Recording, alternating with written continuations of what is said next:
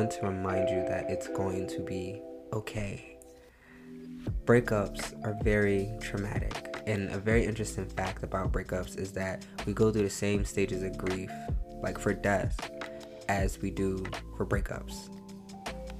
That's crazy, to me, that's how traumatic it can be. And I know sometimes people downplay it, people laugh at the situations, when you see celebrities and breakup and stuff like that, but it can be very traumatic on a person. And that's why I'm here, because I went through so many traumatic breakups that I didn't know how to deal with them. And me ending a very traumatic one for me was with someone I was in a situationship for 9+ years, and the breakup scarred me and I didn't know how to deal with them. So with this last breakup that I had, I started reading a lot of books, start going on YouTube and figuring out how to deal with breakups, and I learned a lot, and I want to be able to share that with you guys to help the breakup process be easier and faster for you guys. So before we begin, we got to know that there's 5 stages of grief that we go through during death or breakup, and that is denial, anger, bargaining, depression, and acceptance. Now, we're going to be going through each stage, but not all today. Today, we're just going to be doing denial. So if you guys want to know how to fully get over a relationship, make sure you guys follow this podcast so you guys are able to fully hit every topic and fully be able to get over everything. So without further ado, let's get started. Stage 1, denial. Denial, I hate it. I'm not gonna hold you. I'm going through the process, I'm with it, but I hate it.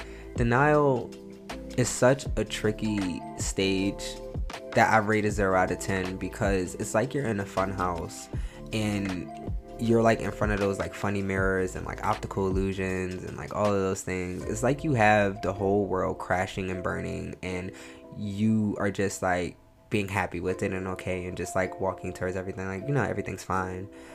And it's a scary feeling, because it's you're blind and you can only imagine what is going on in the world. When everything is probably horrific, you probably think that everything's fine. Now, what denial is an automatic response that we do when we get undesirable news, like a sudden death or a sudden breakup. And when those undesirable things happen, we are in disbelief that those sudden things happened. So we have a defense mechanism, which is denial, that helps us with overwhelming emotions. And why we come up with that defense mechanism is that our mind is postponing the overwhelming emotions because we don't know how to deal with it. So what we do then is that we lie, or we pretend like things aren't there, or we try to change the narrative to try to ease it on for us until we're actually able to deal with those emotions. Now, denial is not a bad thing. When people are like, oh yeah, she's in denial, they try to make it a negative thing and everything like that. But we are really just trying to protect ourselves, because we can't deal with the overwhelming emotions. So we just try to cover it up to make it better for us until we're actually able to deal with it. Now, what denial looks like, a lot of times we go through denial in the relationship. And I went through denial in the relationship for months. And what denial can look like, or what it can feel like, is numbness. When someone is doing something bad to you, or when someone is treating you poorly, we don't feel it. We pretend like everything is okay, and we continue to go on yeah, everything's fine. And we continue to buy them things, or we may continue to treat them like they are the king or queen of Egypt. And sometimes with denial too, what we do is that we don't accept our sadness, our anger, and we are in disbelief that the breakup is happening. We are in disbelief that things aren't working, and we are in disbelief that someone is not who we think they are. And denial can also look like we don't think that the relationship is over. What denial also looks like too is you blaming yourself. When you are in a situation and someone has done something wrong to you, and you're trying so hard to figure out what you could have done better, or what you did wrong, or what was your flaw, that is a sense of denying what is real. That person probably isn't it for you, or that person probably isn't the best person for you. And I've done that a lot in my relationship. I always try to look back at myself and try to pick myself apart. And it did no good for me. It did no good for me at all. Denial can also feel very sad. When you're happy in someone's presence, but you're sad when you're alone, and you're sad when you think about you and that person. It can also look like you accepting things that you would never accept. When someone has crossed a boundary that you don't want people to cross, and they cross it, and you try to make an excuse of why they crossed it, that is denial, my friend. Blood wasn't thicker than water with me in denial, man. Like, none made us closer. But the denial stage started to get easier for me once I learned how to deal with it. And the first way of how I learned how to deal with it is that I had to talk to the person that I was getting out of relations with. I know people say that closure isn't like a real thing or whatever the case may be, but for me, closure is the real thing, and closure does work for me. And when I say listen to the person that you fell out with, just objectively listen to them, not subjectively. Don't try to spin it. Don't try to put your own opinion on it. Just listen to them. Like, listen to why that person may have done what they did to you. Listen to why they may have broke up with you or no longer wanted to be friends with you. Just listen to it so you can understand and know what happened in a relationship, because a lot of times we be thinking that it's us, or that we did something wrong, or that we're to blame. And a lot of times people just need the change that they need to go through on their own. A lot of people just need to go on with their life, and it has nothing to do with you. Second step is make sure that you guys accept and reflect. Feel your emotions and accept them. It's okay to be sad. It's okay to be angry. It's okay to be flabbergasted. It's okay to be happy about it. It's okay to have no feeling at all about it. It's okay to feel the emotions that you have and go through them. Accept them. Don't try to control it. Accept it and feel it all the way so you can release it quicker, and reflect on the relationship. Figure out why it ended. Look back at it and really be able to be like, what happened here? What happened there? And journal about the reflection. I realized a lot about myself when journaling about the relationship. Things that I wanted to keep and things that I was like, I kind of want to change this.